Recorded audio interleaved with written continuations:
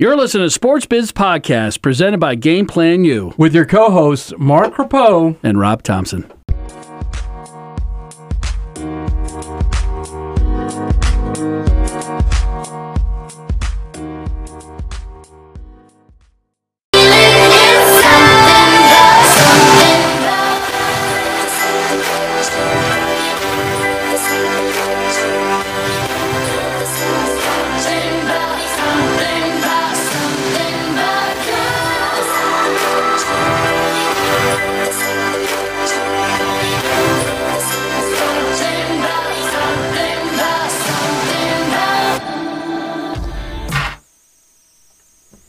This is Rob Thompson and Chris Solano with Sports Biz Chat, presented by Game Plan U. How you doing, Chris? Hello, everyone. So let's get right into it. How much do you hate the Red Sox fans? I don't hate the Red Sox fans in a sense that their team is walking the walk. They're not just talking the talk. They won the whole thing. All right, but it's something about those Boston fans that just irritate you. Oh, you said Red Sox fans. Boston fans, I had a conversation with someone today about how you go to, a Patriots football game and you still hear Yankees suck. And that's like, But you do it to say they do the same thing, though. Yeah. No, I know. It's, I don't know. I guess that's kind of flattering, too, if you're the Yankees, right? I mean, everybody hates the team that traditionally wins. So, as a Yankee fan, I don't know. I think it's flattering. So you called it, though. You called it. You called the win. They were the best team. Yeah. By far, in my opinion, and it played out that way. It was almost a sweep, which you brought up, which I thought would never happen. Yeah. But if you're the Dodgers, you can't go into a seventh inning up 4 runs in a game you need to win and lose it and expect, in my mind, to wheel off 3 in a row against that team, and fight your way back in. It was a matter of time after that, I thought. The chance will still be going, right? Yeah, listen. Right? Every Patriot game, you're still going to hear the Yankees suck chants all year, and it's never going to end. No. And I guess, it's kind of something if it did end, I think I would miss it, to be honest with you. Right. I think it's part of the culture now. It is part of the culture. All right, so let's jump around a little bit. I guess a report came out. We're going to switch over to Jackson to NFL. And, they play the annual game. They're going to play multiple games now over in London. They're obviously going to build the fan base over there. I would think the Jaguars at some point are probably going to relocate over there. I don't know if that's a good move or not. I personally don't think so. I played over there. I know that there's a lot of passionate fans. It's been there for a long time. But then you got 4 knuckleheads, plus others from the administrative staff were out at a burlesque bar, ran up a $65,000 tab, and decided they didn't want to pay it and walked out the door. Apparently, allegedly, the word is the head coach said did not have a curfew on the players. And this is what happens. I mean, if you're the head guy, do you put a curfew, or do you just say you're adults, you're professionals, act like one, go out for dinner and come home? I think at that level, that's an interesting question, right? I mean, you'd have to put some form of trust in the fact that, it's supposed to be a business trip. Mm-hmm. They're at a level where it's a job. Right. It's a job. You're getting paid, right? Yep. And paid pretty well. Honestly, all it does to me is really defines why they're 3-5 and why they're not playing well and why people looking at the Jaguars going, what the heck's going on there? Yeah. This is their MO, in my opinion. You just got it right in plain sight now. I mean, if it's not important enough for them to, I believe it was Friday night, right? So it was as soon as they got there. Right. So if that's the first thing we're doing, as soon as we get there, maybe they're working on building a fan base. Right. When they, one drink at a time. Yeah, when they do, if and when they try to make the move there. I got to be honest, I think it happens. Mm-hmm. I think it happens more often than we know. Mm-hmm. I'm not naive, but I also think that the situation seems like the bill came and everyone kind of said, whoa. You're right. And just said, well, we'll just bail. Right. I don't think they understood pounds. Maybe they thought it was the conversion got them. I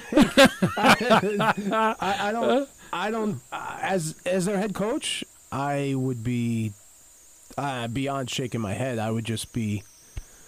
The problem you have is, too, you're playing with his job on the line, and you're playing with the organization's reputation on the line, and quite frankly, you're not playing well right now. So, and I guess it's safe to say they're underachieving right now, right? Big time. So, is anybody shocked that they're 3-5? This is what 3-5 teams do. Right. I've never heard, and I hate going back to it, and I hate going back to the same team all the time, but I'm trying to think. I don't think I've ever heard of a Patriots team doing something like this. No. I've never heard, one of those guys, at least that I can remember. And most probably because the next morning, they're probably still not on the roster. Right. And they know that, I guess, is the key there. I don't have any answers other than if there was no restrictions set up, then I don't know. Did they break rules? How can you break rules you don't have? Well, getting arrested was a pretty big rule. That's an issue. Yeah. But right. At the same time, all right, so let's just look at the end result, right? They went there, they didn't play well. Right. They're back here today. Where do you go from here? I wouldn't even begin to figure out how to handle it if I was Doug Marrone, and really try to sort out. It's the global issue. It's not this isolated. They went out to a club and ran up a bill and tried to skip. Right. The idea of this whole thing is, what are we doing? We have a game against the Eagles in 48 hours. Right. Pivotal game. Yeah, I mean, we can. Who knows us? I do. There's a big difference between 4-4 and 3-5 in the NFL. Absolutely. It could be your season. Yep. So to me, especially the idea that you're just going to skate out of there too, as a normal human being, is absurd. Right. The fact that you're an NFL football player, right, in a country where there are no other ones, right, and you're just going to leave and everything's gonna be okay. Right. And this is a good idea. Let's go out to a burlesque bar in London, and oh, by the way, the tab comes. First of all, how much alcohol do you have to consume for $65,000? Well, they said it was high end, right? So, I don't know, liquid gold. What were they drinking? I don't. Everything. I mean, I've seen some pretty hefty tabs in places. Yeah. This one's up there. 65 grand's a lot of money. That's a lot of money for anybody. The problem you have, I think you said too, it's not isolated to the players. Apparently there was administrative staff there too, and there had to be more than 4 people there. They're probably dragging out the equipment guys and the trainers. You know the deal. You know how that works. Those guys are all tight. They're dragging them out for dinner, and then next thing you know, 65 grand, 4 o'clock in the morning, and then they got Scotland Yard's looking after them. Listen, stop, or I'll say stop again. Well, jet lag's a powerful thing. Maybe it takes $65,000 worth of right. They get them back in line to get yourself reacclimated. I don't know. So Jacksonville Jaguars. It's just that I think they were the golden child last year. They probably should have won that game. They probably should have been a lot further along than they were. Bortles is, he's not what everybody thought he was, or maybe Rex Ryan called him out like we talked about. A lot of turnover there. They probably don't belong in Jacksonville. So this might be the beginning of just this whole thing unwinding and unraveling. I don't know. But you can't win in that league consistently without a quarterback. I think this weekend you saw 2 guys. You saw Blake Bortles and Jameis Winston kind of separate themselves from being considered future franchise players. The way I see it. They're not the guys. No. And I think that I watched Jacksonville play, and it's the defense is, only as good as your offense in terms of creating terrible field position all the time, not letting those guys catch their breath. 3 and out, turnover, and plus there's that whole psychological thing. You know better than me. You play college football. You go out there, you stop somebody. The last thing you want to do. Turn around and run back out there. Because you turn the ball over again. Right. Or because, 3 and out again. Right. And then it's like, okay. Right. Finger pointing starts happening, and especially at the professional level. I mean, college is definitely one thing where there is a division between offense and defense. It's the beginning of that. Sure. And you get used to that. But then on the pro level, I mean, you might as well sometimes be 2 completely different teams. And that stuff happens over and over again, and it's over. Especially if you don't have a strong enough head coach. Yeah, I don't know what the difference. I mean, I think last year things just went their way a lot more. Mm-hmm. I think the defense was a little bit better. Yeah. And I think people didn't see them coming last year. Mm-hmm. I think that has a lot to do with it. This year, I think it's, the Jacksonville Jaguars. We have to, maybe they do pay attention to detail a little bit better when they're scheming. Maybe they do, in the week leading up to playing them, focus a little bit more. You know what I mean? Like, once you start playing a team that has success. Mm-hmm. But there's one position that matters. Let's be honest. Right. And well, I mean, maybe Jacksonville. Maybe it wasn't just 4 players. Maybe it was the entire team. you're right. Right, man. Maybe the whole entire team went out. It just boggles my mind that it surprised me it doesn't. Like, again, we know this stuff happens. Mm-hmm. The problem you have is you by walking out of that place and deciding, well, we're not paying for this. Yeah. What did you think was going to happen? You know what I mean? Where did you think it was going to go? It's one thing you go out, you do what you do, you pay the bill, you go home, nobody knows. Mm-hmm. Once you walked out of that place, what did you think was... Well, obviously drinking that much alcohol, their minds weren't thinking correctly. Yeah, we've all been there. Yeah, well, okay.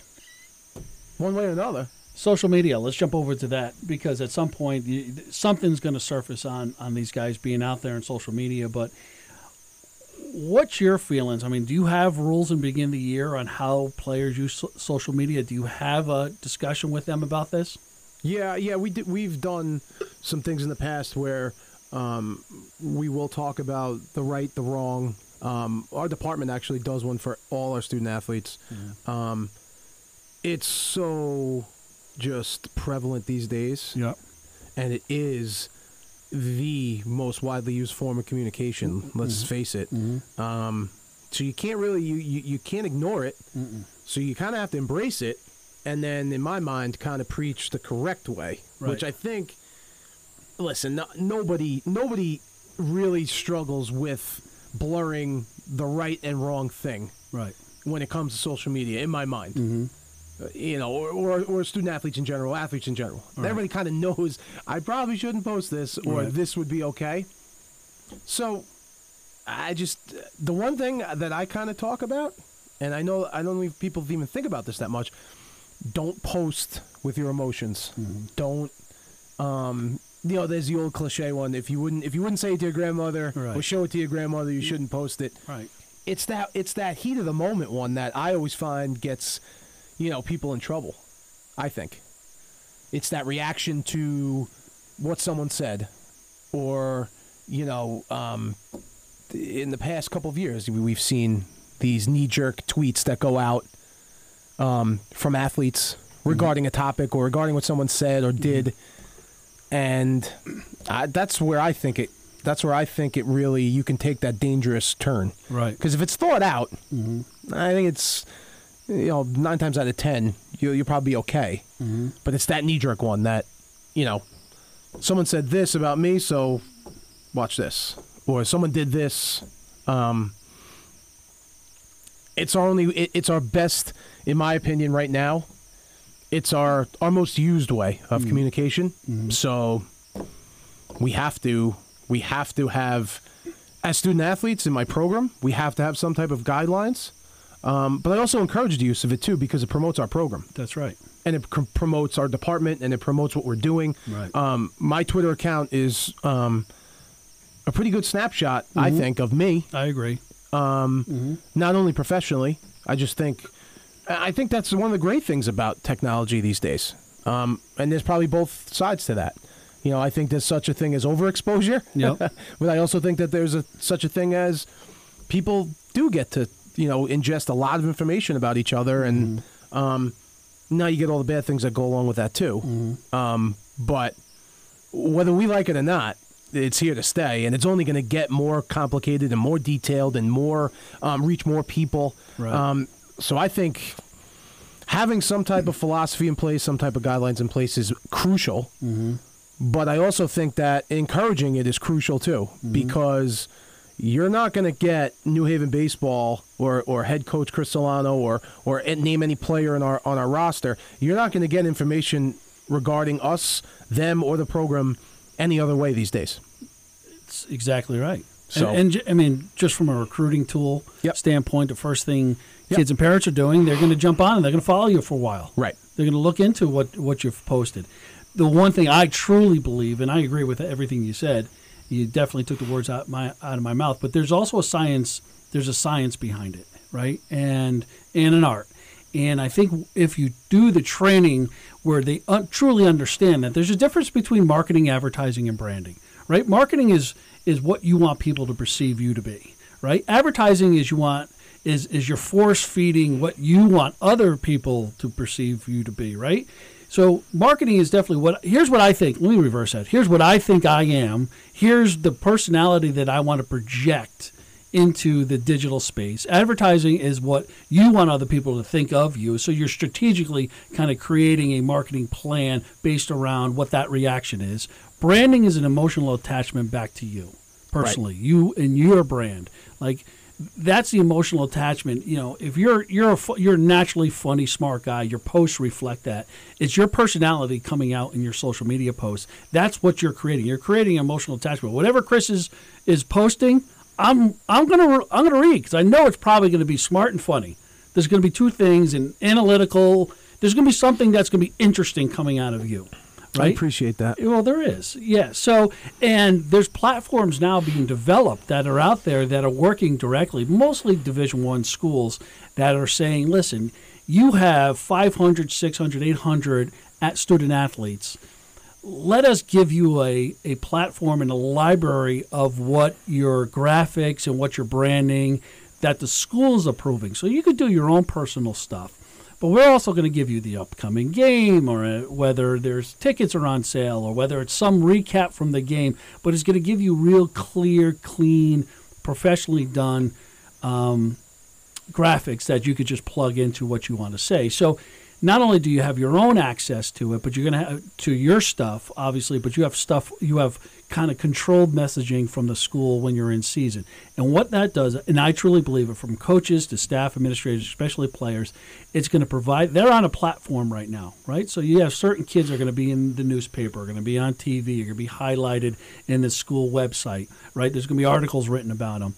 That's a huge platform for those kids to reach possible future employers, whether they're entrepreneurial, so it's going to be clients. So I think it's deeper than just the do's and don'ts. And here's a ramification if you post a picture of yourself down at a bar in New Haven or wherever you are. There's also that art behind understanding what all those other things mean between branding and marketing and advertising, and what that does for them 5 years from now, 2 years from now. So I think a little bit more education towards that part of it. That part of it alone, it's okay. Here's what you don't do, nitwits, but here's what you can do to raise up your awareness in the marketplace and really create that digital voice for yourself. Yep. Whatever that may be. So, you see a lot of old school coaches that make comments like the Oklahoma State this past weekend. We talked about Twitter, and he made some remarks about it. And from his perspective, is the more that's a platform for media and fans to bash him and his players. And I agree with him on that. When you're that high visibility of a team, sure, but when people are talking about you, that's a good thing too. Right? Yeah, I agree with that. That's a good thing. Yeah. I listen. Reggie Jackson said it best: fans don't boo nobodies. It's true, and it's 100% true. Yeah.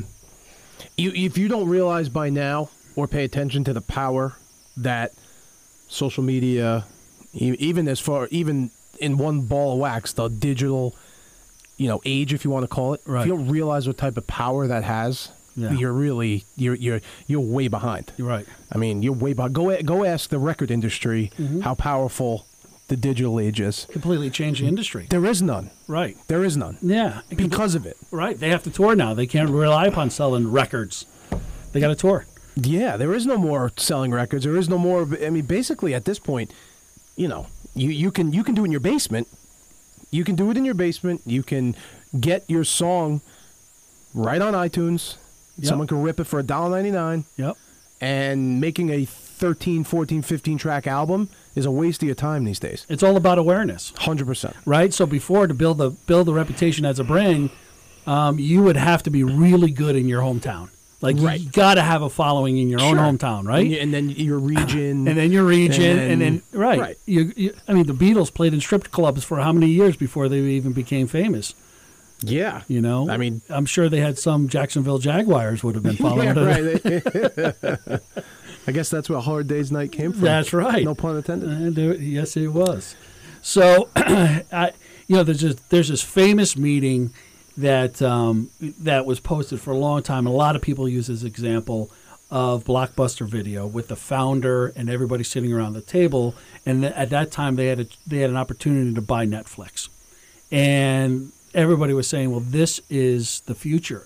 And the founder of Blockbuster, or the CEO, I don't know if he was a founder or not, but the CEO of the time basically said, "Well, I don't agree with that. I still think people want to go down to Blockbuster and get the popcorn and cruise the aisles and look and flip around and read it and maybe bump into a neighbor." And he was proven wrong. And they were Was like, that "Well, Huizenga? Was that Wayne Huizenga? was he the owner of Blockbuster at one point?" Think so. He was I thought he was a car At least the CEO. I could be wrong.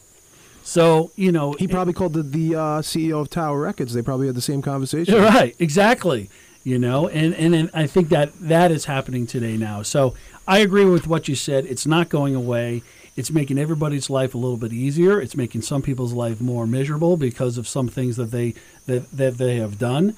I think any kid right now who is in college has an opportunity to create a business by themselves sitting in their dorm rooms where they did not have it 10 years ago. Yep. They have it right now. They could go to garage sales on Saturday mornings and flip baseball cards, right? There's a kid that I met who called me up. He was a high school student down in Miami, and he was flipping sneakers.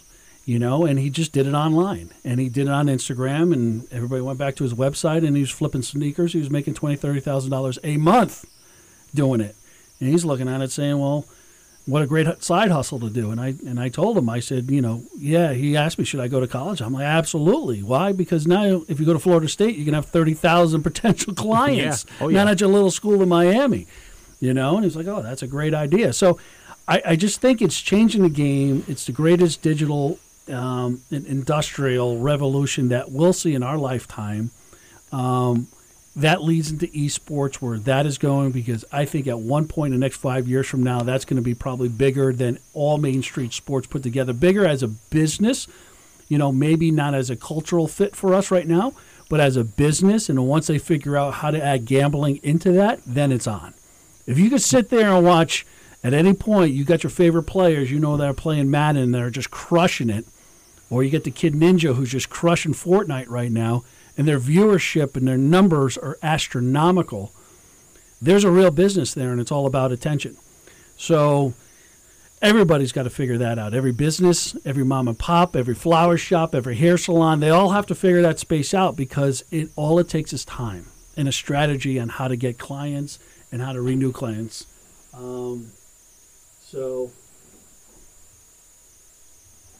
Sorry about that.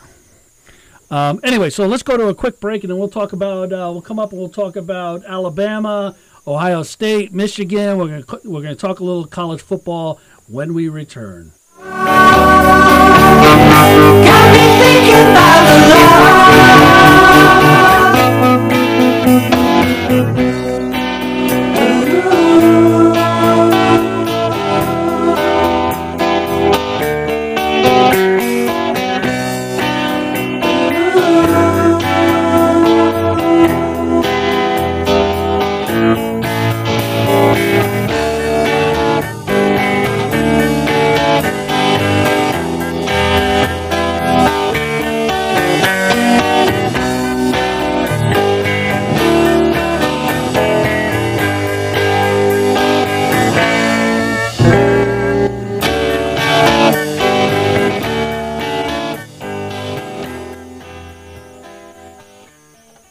We're back. $74 million. Nick Saban is the lifespan of his contract, or what's remaining on his contract. Alabama and the machine. They could probably beat most NFL teams right now. What's your thoughts on that?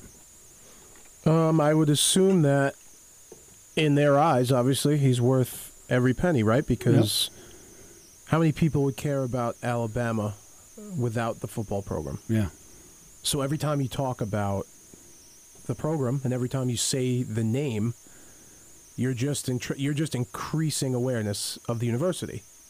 Right. So to me, before him, and I know they have a long tradition and I get it, but before him and this run they're on, the average person, do they know Alabama football? Maybe if you're 65 and older. Correct. Right? Right. And that whole generation of, the last, let's say, 2 decades, now they're known as, if you ask them about Alabama football, they're most likely going to say, yeah, they're the best program in the country. Yeah. Right? Right. When they used to say, I think I know their colors, I'm not sure. Mm-hmm. So where does that money trickle down, or where does it trickle to, that the football program makes the university probably every inch of that campus, right? Right. And his piece of that pie is that big piece, or maybe it's not big in the grand scheme of things. I don't have the numbers, but I'll tell you one thing. His advertising every Saturday afternoon is worth its weight in gold for the school. No, without a doubt. There's no question. Alumni relationships. It just trickles down and down and down. Yeah, so I feel like he's probably earning every cent. I never say coaches are overpaid. Because if they're not going to get paid, someone else is going to, right? So where's it going to go? Mm-hmm. It's the same argument with the professional athlete. Mm-hmm. So if you don't give it to Don Mattingly, you're just giving it to George Steinbrenner. I didn't pay my money to go see George Steinbrenner. Right. Right? So I have no problem with the money they make. Guys like Saban, everybody at that level. Mm-hmm. And quite honestly, I don't think anybody even thinks about it. Mm-hmm. Who watches the games and says, I can't believe this guy makes He's getting paid. $75 million? Right? Yeah. I mean, who does that? As long as he's winning. Yeah. And, I mean, I would like to think that the people in place at Alabama are smart enough to know that, listen, this guy's driving the train for our institution, and if we want, I'm using this as a hypothetical, if we want our business department to get the resources it needs, well, guess what, guys? You got to win. Football's probably going to be the resource for that. Right. As crazy as that sounds. Yeah, I know. That engineering library that we really want. That's not as high profile? Nick has to beat, USC, and we'll get it. Yeah. You know what I mean? He wins the national championship. You're going to get it. And I'm sure that's, all plays in, right? Mm-hmm. And listen, he's bringing probably, if he's making 74 left on the deal, I'd love to try to quantify how much he's going to bring into the school during that time. Because it's got to be a fraction. That 74 has got to be a fraction. Right. Because they wouldn't pay him at 10. Right. Right? So where else did LSU, he won a national championship there as well, didn't he? I believe. Yeah, I believe he won a national championship at LSU. He was all roads lead to Belichick, right? He Yep. was a Belichick That's right. DC in Cleveland, right? Yeah. Yeah. Then he went to Michigan State Right. from there, right? Mm-hmm. Then Miami? He was with the Dolphins. Didn't have success Didn't go there. well. No. And And then I think he went to LSU. You might be right. Yeah, and I think he won a national championship at LSU. Yeah, and then a year or two later, he jumped over. Yeah, I think a year or two later he jumped over. So let's talk about a couple guys on the hot seat. You got Ohio State, Michigan. You got those two guys there that, is one of them gone if they don't win that game? I mean, Can Urban Meyer, is he, talk about a year that's been nothing but chaos, right? right. Every year for them at that level, and for all of us who coach college athletics, but especially that BCS level, the expectations, all those things. Right. You throw in the sidebar of, the other issues there. I don't know. I feel like if they were going to do something, they had an opportunity. It just goes to show you. It's about the winning. Right. Because he's not going to get... He got his suspension for the other issue, which is a big one in my mind. Huge. Right? But the axe will fall if what? They don't win. Right. So anybody who tells you it's about anything else is nuts. Right. You can't tell me that. So Both of them might be in a similar spot. If you're Michigan and you've been trying to get this thing right since Desmond Howard graduated, right? That's how long it's been. Right. And now Harbaugh's not the answer. Where are you going to go? Right. Where are you going to go? You a fan of Harbaugh? Yeah. I think he's a guy that I don't think he's that much different than the other guys at that level. I think he came to the party. He was the new guy on the block after being the successful NFL guy.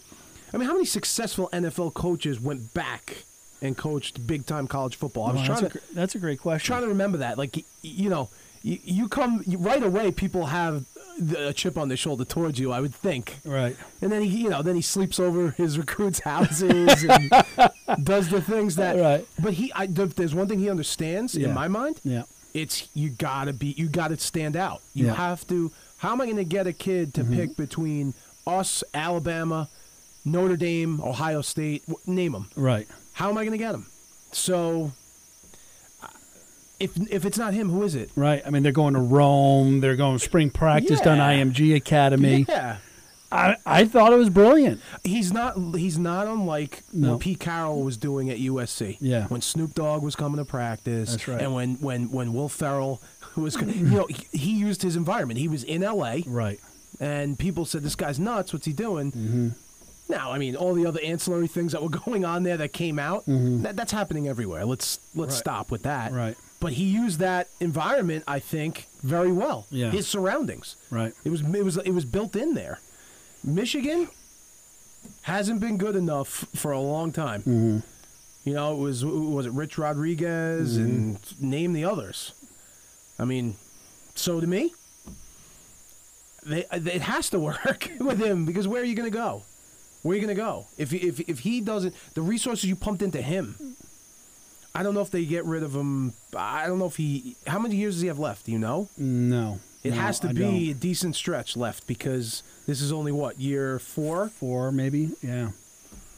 Again, if not him, it's like, where do you turn to next? He's got the kids. He definitely has the kids. They got the number 1 defense in the country right now. Does he have the quarterback? Yeah. Oh. Yeah. That's the key. I always come back. I simplify football very, very, very easily in my mind. You can't win without a QB. And I'm not even talking about a guy that's going to go play in the NFL and be Tom Brady. Right. Right? Because think of the teams that are winning national championships. Yeah. Think of Tim Tebow. Think of, keep going. Yeah. What about how many Alabama quarterbacks are going to be all pro in the NFL? Right. You just need the guy that works for your system. And I don't know. I don't know enough, but I do know that there were questions about how good the guys he brought in at that position were. That I was just hearing on TV or whatever, sports talk. But, I mean, the guy raises the profile of your program regardless. His last name's Harbaugh. Right. And he was a successful NFL coach. How many guys can say that? Right.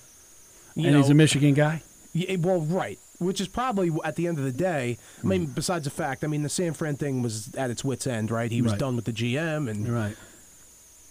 Now you got an alum who, like I said, had success at the highest level.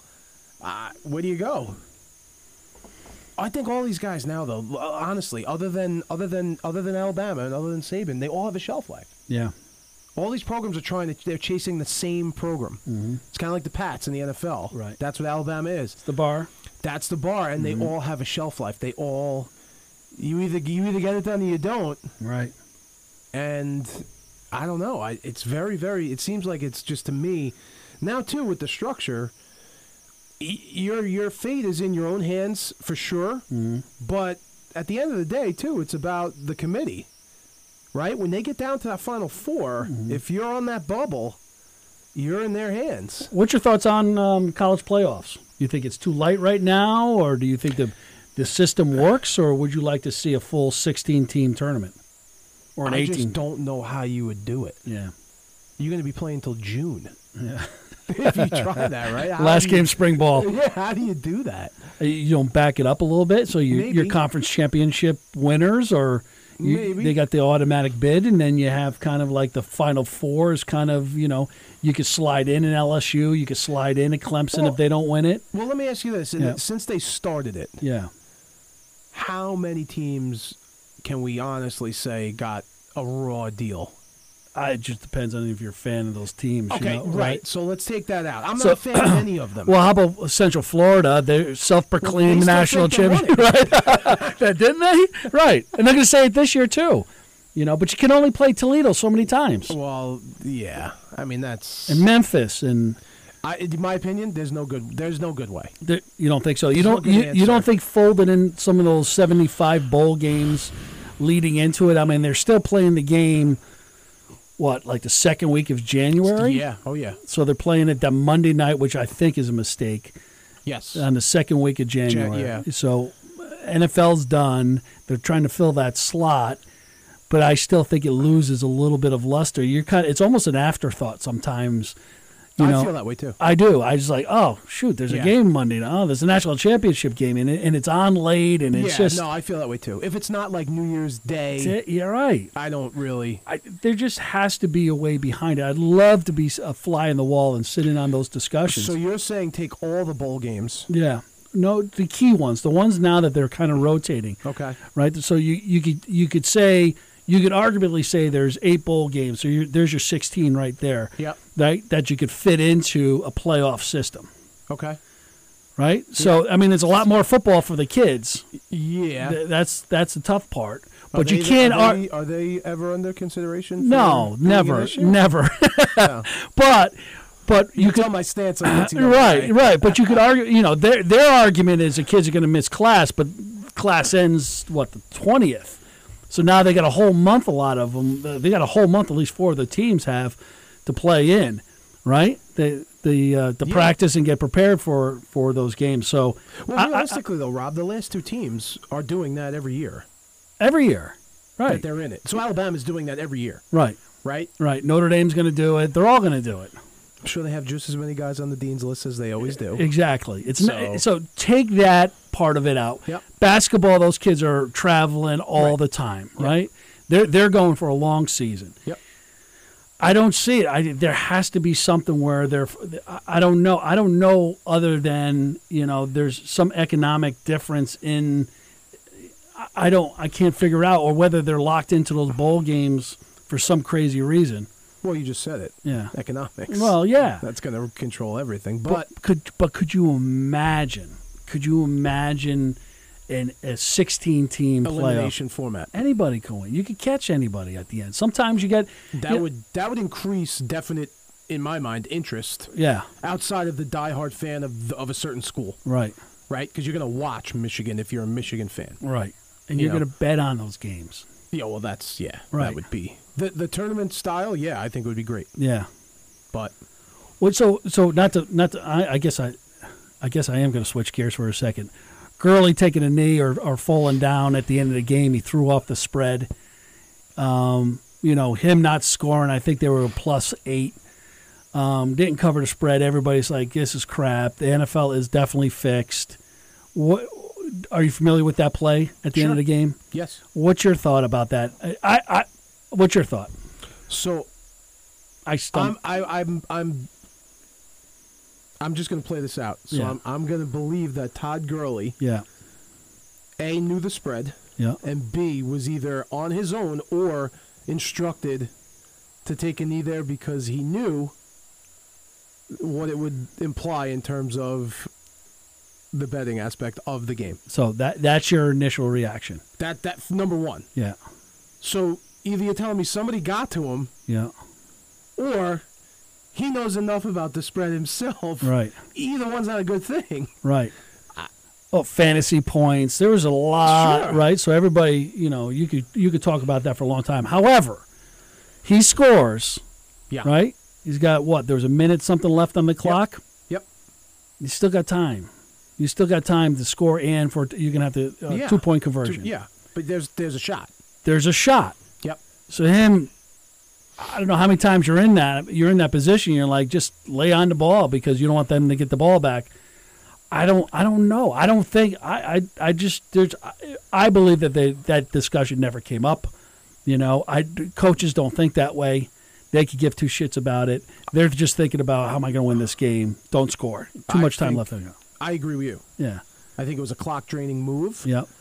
I think, though, that these are the things that pop up nowadays because the sports gambling thing is part of it. as big as it is now, especially Right. with the new laws being passed. And Right. on top of fantasy, Right. on top of all those ancillary things, Right. in the past, this would have been a 30-second conversation. Oh, he knelt down, you wind the clock down, great move. Yeah. Now it's, well, wait a minute.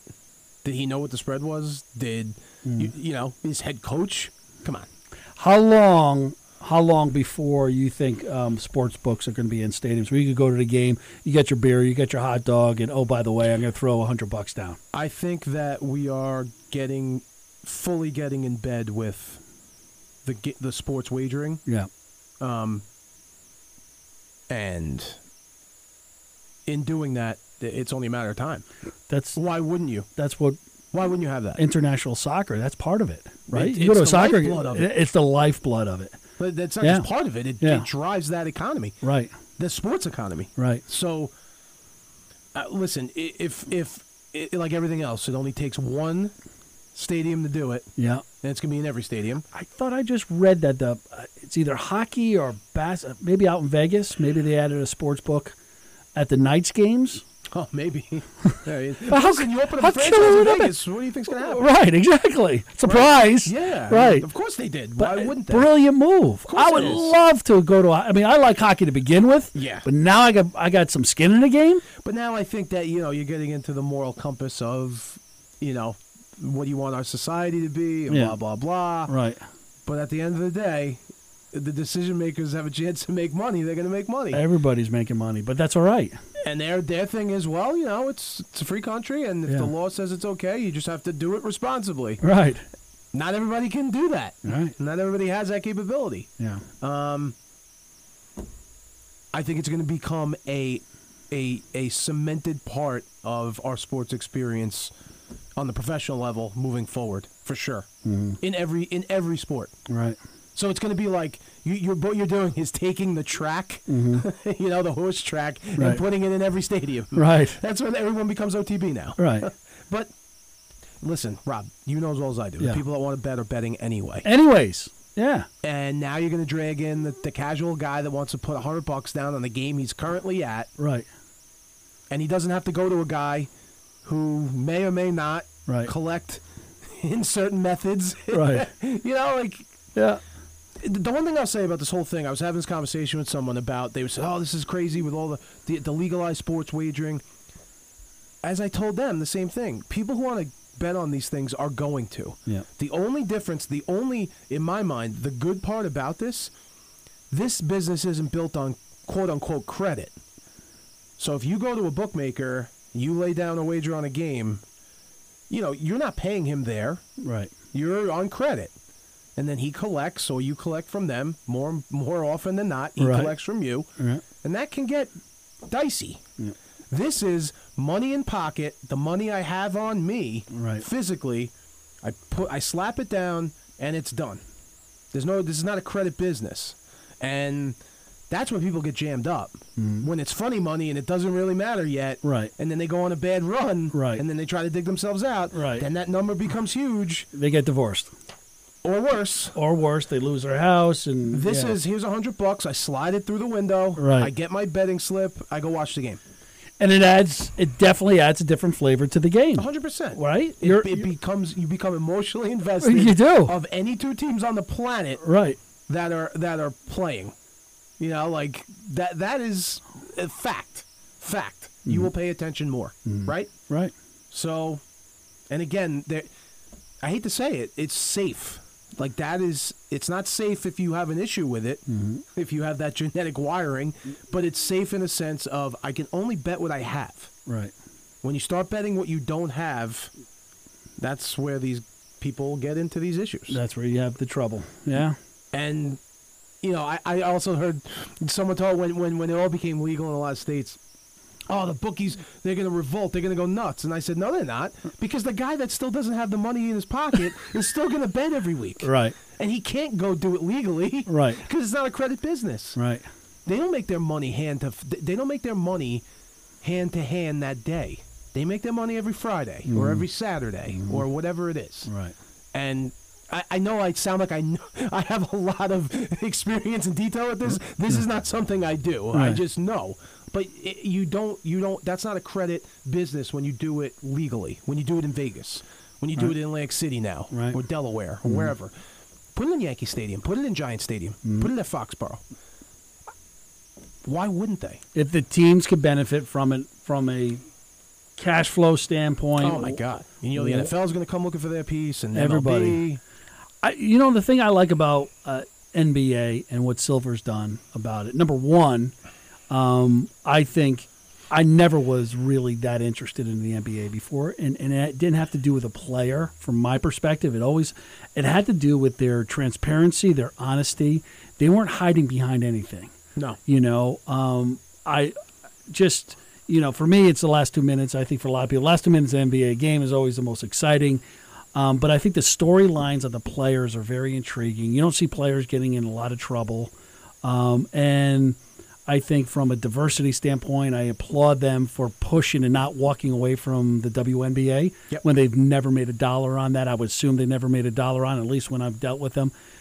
It was something that they could not. You can't scream diversity and inclusion, and then by the way, we're not making money, so we're going to close this down. If that was the case, then every women's college program would be closed down, probably with the exception of UConn women's basketball. Right. But that's still probably debatable. Right. So that's why I like the business model of the NBA and what Adam Silver's doing right there. And they took the lead on gambling. They're the first ones to publicly come out and say it. Yep. Not like the NFL where they're hiding behind politics and so They're all just everyone in my mind, those situations. Yeah. You're just waiting for the first person to say, "We'll do it. It's okay." Right. Because no one cares about the second and the third and No. the fourth. So I have to believe somewhere in NFL headquarters, someone's going, "Can somebody please just say we'll do this?" make a decision, So right? that we can jump on. Right. Because if we're the second, Right. no one's going to care. Right.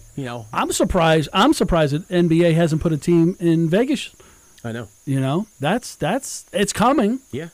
Yeah. I thought with their summer league out there, I thought that was going to be the first step to it. Right. But they That got to opened the have door. something who's coming behind it. And what team would you relocate there, or would you put another team in? You'd probably have to relocate. You probably a have team. to bring someone New there. Orleans or Yeah, I mean, they would let's scrape the bottom of the barrel right Right. now and Yeah. rejuvenate them. yeah, Right? I mean, that's what you're doing. you're moving And it can't be a team with tradition. It can't be an old franchise. right.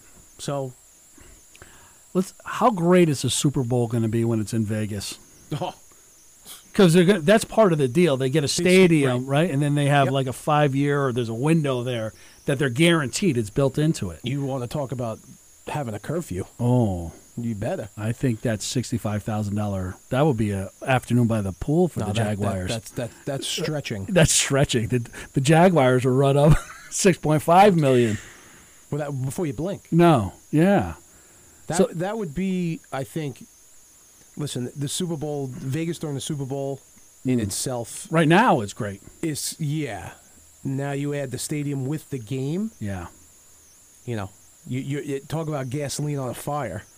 That's That market is, I hate to say the word sleeper because everybody has a preconceived notion of it, but it's untapped. which the majority of it is true. Yeah, but it's Yeah. untapped. I just used to. I think I told you I used to take that Burbank like the 3 o'clock on a Friday afternoon from Burbank to Vegas and then up to Albany, and on that plane I was just praying that there is so much there's every nitwit from LA on this flight, and I'm included in that, right? Everybody who's either playing in they all got their guitars and they're all it's David Spade, it's Ron they're all on these flights. Right. And you're going into, it's I always say it's God's purgatory. It's a waiting room. It's God's way. It's purgatory. But that's not necessarily true on Vegas anymore. I don't. You have your perception of what it is, but with the pro sports going into that market now, complete game changer. Well, the idea of Las Vegas itself. Yeah. You talk to a guy that was there in the 70s, 80s, Yeah, even 90s. Mm-hmm. It was about one thing and one thing only. you're right. It was a gambler's paradise. Mm-hmm. You talk to people now Yeah, from that era, and they don't even recognize it. Yeah. It's a resort town now. Mm-hmm. It really is. I mean, It's a family-orientated resort town. Right. In my estimation. Mm-hmm. You know, everything out there used to be so well hidden. Real estate, everything. And then all of a sudden, you know, it boomed. Yeah. I mean, the bubble burst in the real estate market, and they got hit hard. They got hit hard. Florida got hit hard. But what it did is it just did an audit on the market. So it flattened it back out where it should have been anyways. Right. And then with that audit came growth because opportunity came and it made it more realistic for people to build there again. Right. And to live there again. And it's not as taboo as it used to be. No. You know, it used to be the organized crime-run hotels that Right. you know degenerate gamblers used to hang out at, and you'd go watch some guy who thinks he's Elvis. Right. And that is a great picture. Yeah. Because that's what I grew up thinking Vegas Right. was. There's a lot of like nostalgia to that, but that is not what it is. You just go there for the restaurants. right. And honestly, you could. Yeah. You honestly could. But it is becoming. They've made it so that it's not just, you know, let's call it what it is, a bunch of 75-year-old Right. people going there playing slot machines. Right. And they're craps and blackjack and roulette. And now they're- it is a family destination in a lot of ways. and their velour sweatsuits. Right. Right. A lot of my relatives have those sweatsuits. I'm sure. So, but I don't think that there's anything wrong with that. It was No. it was untapped for that market, and then once the hotels started becoming newer, and you know the old school, you know the Golden Nuggets of the world, and those hotels that were always there, you know, kind of got pushed to the side, and that whole Fremont area was very very much a dinosaur. Vegas spawned into, like I said, a destination. And then it was the place you went to for every bachelor party and bachelorette party. To find me 4 women in the 70s that wanted to go to Vegas Right. for their bachelorette party. Right. Yeah. Find them. I'd love to meet them. It just wasn't a thing. You didn't go there unless you smoked cigarettes, had a bad haircut, and you know were willing to wager your life on the roll of a dice. Now, you don't. I know people that go there don't gamble. Think about it. I mean, They go for the heck shows? ever would have done that? Right. But Now, if you could go out there for, just talk about a sports weekend, you could go out there and go to a Raiders game if your Oh, team's in town. God. You could go. You could see the Knights play. yeah, Right. yep. And In if good weather. In good weather. In December. Yep. Or January. 100%. And it's on. 100%. Yeah, and you can have everything in walking distance. Great restaurants, great hotels that are reasonably priced. And you can literally do anything you can think of. You can pretty much do there. Yeah. You can find it. You're right. There's not too many places like that. No, it's like a massive cruise ship. Yeah. It's a In the cruise ship. sand. It's a cruise ship in the sand. That's not, not moving. And I listen, I don't know that it would have survived the other way Yeah. anymore. Because I think there have been too many distractions from other outlets, other resorts, other, the modern Vegas now, it's still a gambler's paradise. You can do whatever you want there in terms of wagering. Mm-hmm. But there's just so much more to do. Like my wife and I went there, and she's not a gambler at all. Could care less. She had the time of her life. We were there for 4 days, five nights. We were there 5 nights. Wow. Which is a long stretch. That's a long Vegas. long stretch. That's like Now it's might as well be longer- in there a month. Well, it's a long stretch if you're there with the boys, and Right. you sleep 10 minutes a day. I got you. This was just like a regular vacation. We probably spent, if I had to put a percentage on it, actually quote unquote gambling, I don't know, 15% of the whole trip. And that's just her playing the Wheel of Fortune slot machine, messing around, because there was so many other things to do. Plus the fact she'd never been there before. So if you go there for the first time, you can spend 2 weeks just looking at everything and going to every hotel, Right. and getting that experience. So I agree. It's still, sleeper's probably still the best word. It's untapped in a lot of ways. God forbid they put an NFL stadium there. Yeah. It's coming. Yeah, It's coming. yeah. So, all right, let's take a quick break, and then we'll be right back to wrap it on up. I'm with Chris Solano. This is Rob Thompson, Sports Biz Podcast. This is the Monday Night Rant. Monday night, instead of Monday Night Raw,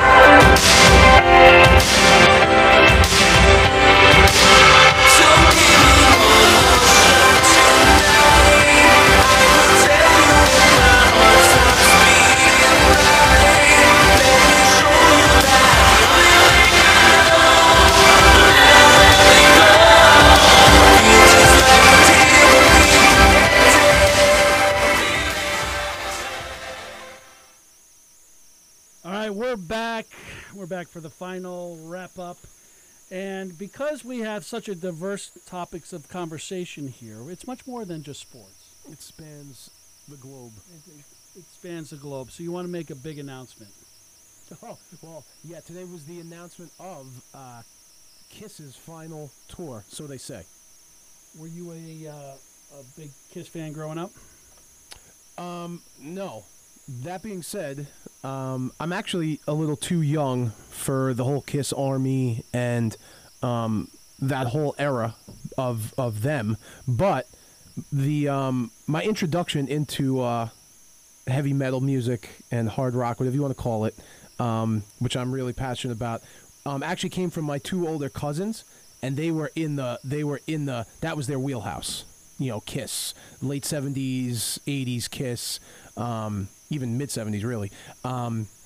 So I just remember liking bands, you know, like Motley Crue and bands like that. And then I remember vividly this day, I don't even remember how old I was. I remember seeing in my cousin's room the Kiss Alive double album, the big, you know, when albums had those big jackets, and it was all about the pictures and the artwork. And I just remember grabbing it, opening it up, and going, who the hell are these guys?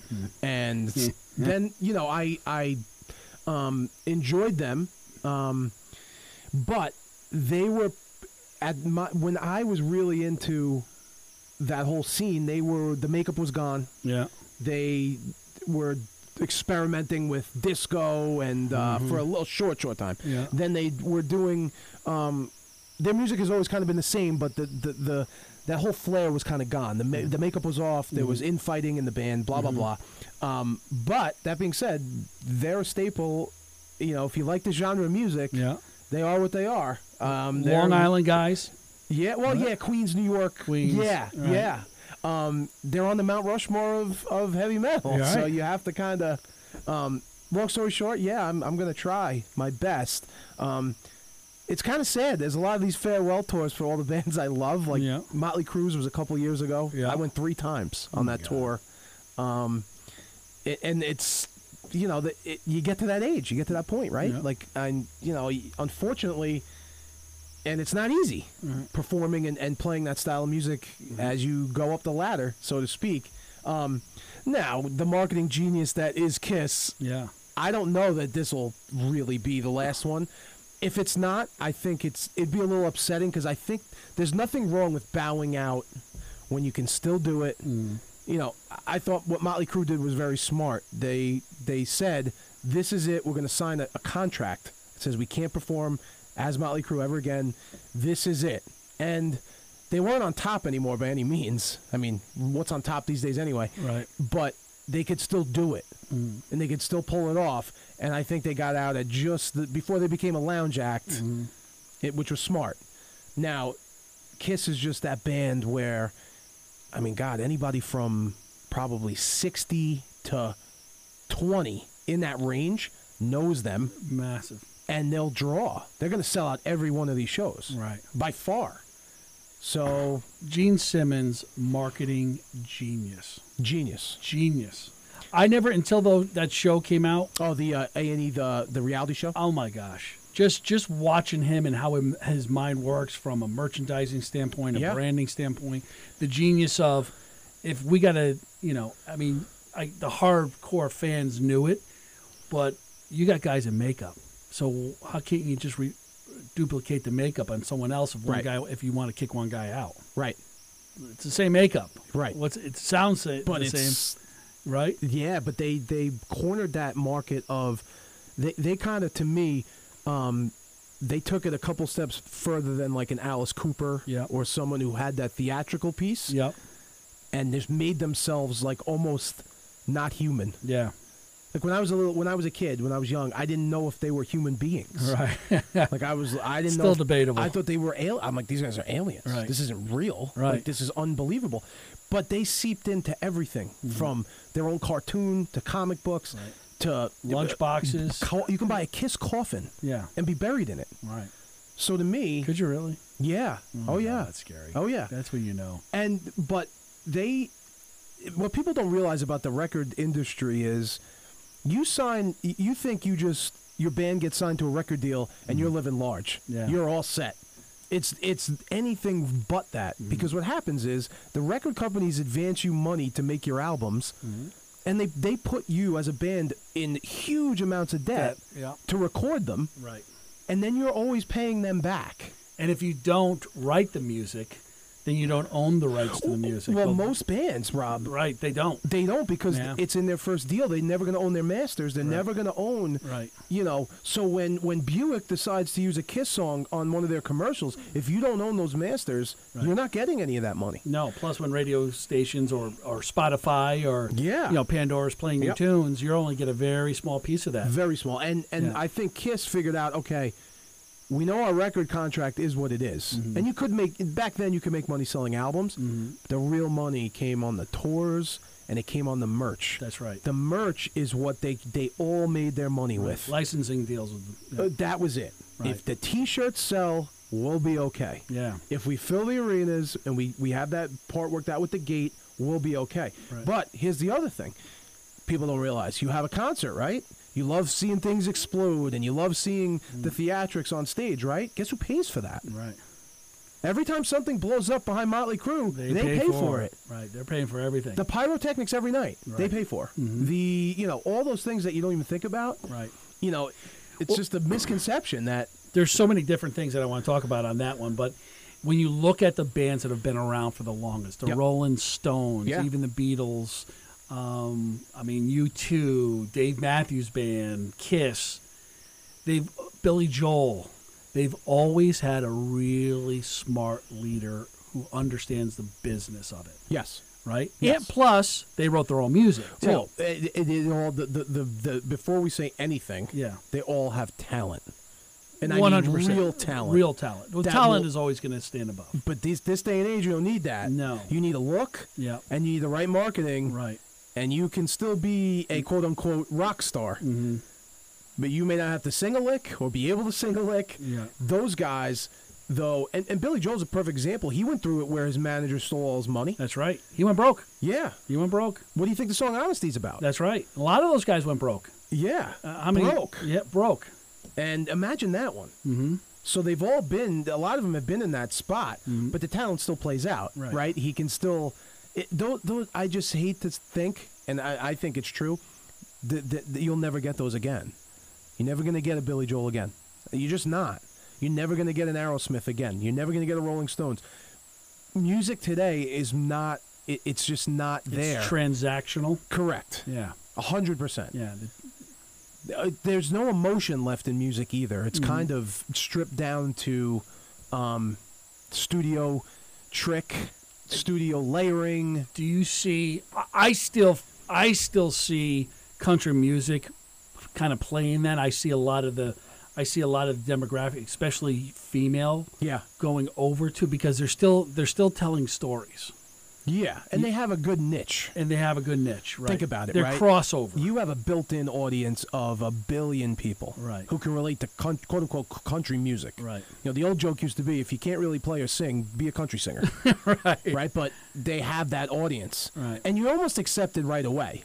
That's true. Like, if you're a country singer, the country crowds love you. Yeah. But you got to be authentic. Like Correct. if you're not from, Well, you can't be from Queens, New York, and say that you're a country singer. Yeah, these guys kill me that love country music. I'm a Right. country fan. Same thing with rap. you- It's R&B and rap. It's the same thing. It's kind of, you got to be authentic. Yeah, but it's easier to Mm-hmm. it's easier to hide. I think in the R&B hip hop world, if Mm-hmm. you're not, it's pretty hard to hide that in country music. Mm. I think they sniff it out of you. I think they do. That's true. And I think Kid Rock, Eminem from Detroit. Yeah. I guess that. Yeah. And they're a crossover a little bit, especially Sure. Kid Rock into country. sure. I mean, You know? Eminem, forget it. I mean, he's he the guy who ruled the entire 2000s. Yeah, he destroyed everything. But he was pretty authentic. Right. He wasn't. He didn't paint the picture of being an impoverished kid from 8 Mile. He right. was. He was. And Right. he did have a dysfunctional relationship with his mom Right. and his wife, his ex-wife. Those are all real. Right. Like the days of the gangster rapper who really wasn't Right. pretending to be a gangbanger, Yeah. it's over. It's over. That stuff Yeah. doesn't play The anymore. market will tell you. Yeah. They'll push back. Right. Yeah. Nowadays, that's why country, I think, still has that. They have, you need a dedicated fan base. Yeah. You know, Dave Matthews, you brought him up, right? Yep. He's our version, or this generation's version of, like, the Grateful Dead. Yes. I mean, they call him Dead Matthews, right? Yep. Because people will go to the lengths of the earth to see him. I went to Mexico. Right. Think about it. Yeah. So he has that niche too. And let's not, he went away for a little bit mainstream wise. Yeah. But he had that underground college following, you know, that took on a life of its own, you know, and now, if that guy tours now, there's not an empty seat.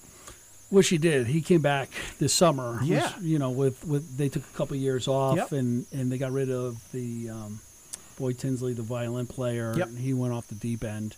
They got rid of him. They slide. This is how powerful they are. Then they slide in a piano player. They got rid of a major yeah. piece of that He was band's a- music. Even visually, he was. Visually, Yeah. yeah, he was a Yeah. monster up there, and they brought in a piano player who was on who was he?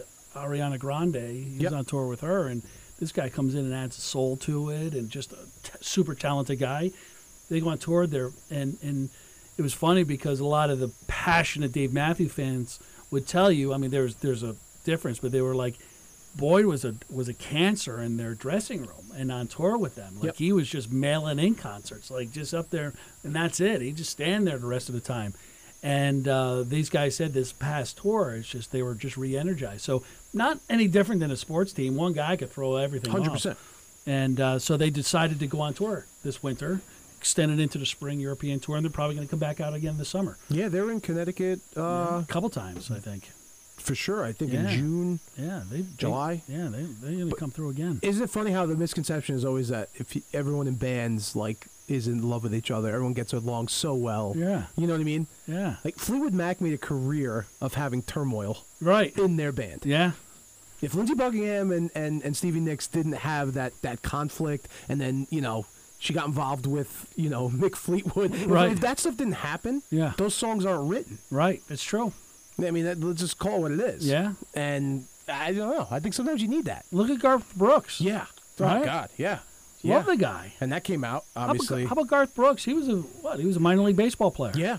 So how talented do you have to be? Right? Just incredible amounts of I talent. think he made the right decision Yeah, he probably did. because that $1,400 a month playing minor league baseball compared Right. to the $14 million a month when he's going good. He wasn't running up $65,000 of That we know of. that we know of. He was doing a lot of things nobody knew of for a while, and now you know. But I don't. I really. I mean, I just. The music industry. I could talk for hours upon hours about Yeah, I love it. But it's a completely changed thing, Right. right? I mean, completely changed thing. I just feel bad for this generation. Like I have a son. He'll never go to a record store Yeah. and open up and get to open it up Right. and I mean I remember waiting Yeah. knowing like when the new Megadeth album was coming out, like the date, Right. and waiting Right. and being like, oh my god, 3 more days. Yeah. Like 3 more days. They leaked one song on the radio. Yeah. It's true. and I can't wait to go get it. Yeah. And just putting it in for the first time. Yeah. And going, I don't know if I like this. And then 3 days later going, this is the best album of all time. Because you listen to it, It over grew on you and over Yeah. again. Or like waiting online to get tickets, like Cinderella tickets, Right. with Poison, Right. Like that stuff just doesn't happen. Were you a Van Halen fan? Oh yeah, Yeah. yeah. I was Van Halen to me though was always like that. They were like that sideshow kind of carnival act. Yeah. Like you had some guy doing stuff on the guitar that I And- didn't deem possible. I was like, that's not possible. Unreal. And then you had a singer who was doing backflips and roundhouse kicks and couldn't sing a lick, but somehow was awesome. Looked the part. And listen, the recipe's simple. Mm-hmm. You have to be the guy that every guy wants to be like, Right. and every girl wants to be with. Yep. And that's what David Lee Roth was. Yeah, absolutely. He cannot sing any better than me, you, or anyone that walks in this room. However, you don't need to sing well to be a good frontman, No. right? As long as your band is incredible. And that you- band was incredible. And you can captivate. Still is. You to take that microphone up front. Yeah. You have to be a certain person, You're right. and they're not always the best singers. Axl Rose was probably the best in my estimation of a frontman, his voice, let's say, it was unique. No one would ever say Axl Rose is such a great singer. No. Best lead singer of my generation. I'll fight anybody on it. That's or frontman, I should say. Yeah. Best frontman. David Lee Roth, same way. Yeah. Vince Neil, awful. Yeah. But for his band, it worked. Right. And you know why he was in that band? Because every girl wanted to be Yeah. with him. Yeah. And so if the girls go to the shows, the guys go to the shows. Right. And if the guys go to the shows and they want to be like you, It's on. there you have it. It's on. But they were Eddie Van Halen was groundbreaking. That was groundbreaking. Yeah. Oh, I can do 5 days on them. Yeah. Forget the whole idea with David Lee Roth. How about the fact he leaves, they bring in another singer, and they're just as big, if not bigger. Never happened. That has never happened ever again. Yeah. With Sammy Hagar, they made people would argue that they made better music. Did you like them with Sammy? To be honest, Yeah. I grew up with the Hagar version. Yeah. Like that 5150 album came out when I was 12, Oh, all right. 1986. But I knew of all the other stuff. Yeah. It was just I didn't get to see it. Like Yeah. I didn't get to see, Yeah. but I mean Hagar he was a monster. He's a monster, but they weren't ever the same after No, that. you can only break ground once. Same thing with Journey. Yeah, well, Same that's- thing with Journey. That's You know. I'll say this: the guy's great. Yeah. Pinnell is great. Yeah. The guy sounds. If you couldn't find a better replacement for Steve Perry, let's be honest, You can't. But it's not Steve Perry. It's not Steve Perry. And whatever his whole issue was, Yeah. I don't know. Nobody kind of knows. Well, I mean, you go from the Eagles to the Doobie Brothers, and all of those groups for the most part, turmoil. Especially the Eagles. you needed to. Well, Yeah. if Felder, Yeah. wasn't who he was, Yeah. and didn't have conflict, Yeah. you're right. They wouldn't. You need that. And then Led Zeppelin. Wow. That one, I think, just crushed everybody. Because they were one of the greatest rock and roll bands ever. Yeah, they still are Still of all are, time. yeah. Of all time. But again, how about the fact that you have a group like that, and then you lose a central figure, and you basically shut down your operation, and you are you don't even make music anymore, and you are still talked about. You're still popular. And you want to talk about a tour that would gross Oh my gosh. who knows how much? Oh. Now I know he doesn't want to do it. I know Yeah. Plant doesn't want to do it. Yeah. And I don't know if it's because he doesn't know if he can sing the songs anymore, because that gets tough. Probably. That's a pretty high register. Right. But they got the son. Jason Bonham is, Yeah. he's not his dad, but he's the closest thing we have. He's unbelievable. Right. And you imagine, Yeah. I mean, the Guns N' Roses tour, do you know how much money they grossed? It was unbelievable. I don't even know if I don't even feel great about saying this. I saw them 3 times, and probably combined 3 shows, good seats to all of them for the most part. Just on those 3 shows, just on tickets, me personally, I spent probably $1,700. So think about it, right? I mean, and for years, everybody said, "Man, if you guys would just bury the hatchet," and now, talk about a cash cow. Fire. Cash cow. Yeah. I'll say this: they still deliver, though. Mm-hmm. They're Do they? unbelievable. It was unbelievable. It was unbelievable. Because one of the reasons I spent the money for the first one was I got to see if these guys can still do it, and They crushed it was unbelievable. 3.5 hours every night, just destroying. It blew my mind. All 3 times. Blew my mind. Well, we could have our own new podcast. The music podcast. Oh, don't get me going. All right, brother. Good show tonight. Until next time, we're going to be off on next Tuesday. I'm away. And then we'll be back on the week of the 13th, 12th, 13th, 14th. So we're on there. We'll probably bang out a couple shows. We have Kirsten Cyrus coming from Locker Room Talk. We'll probably have Mal come back, depending on what we're going to talk about. But once again, thanks for listening. This is Rob Thompson on behalf of Chris Solano and our sponsor, Game Plan U. Thanks for listening.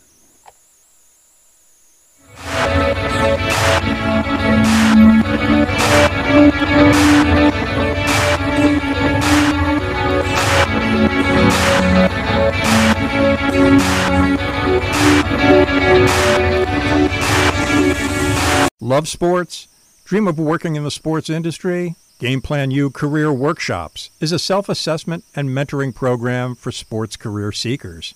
Game Plan U is a 90-day program identifying your skills through a self-assessment and work one-on-one with a career coach to help you design a career roadmap. Go to sportsdreamjob.com to learn more about all the incredible resources and career support available at sportsdreamjob.com.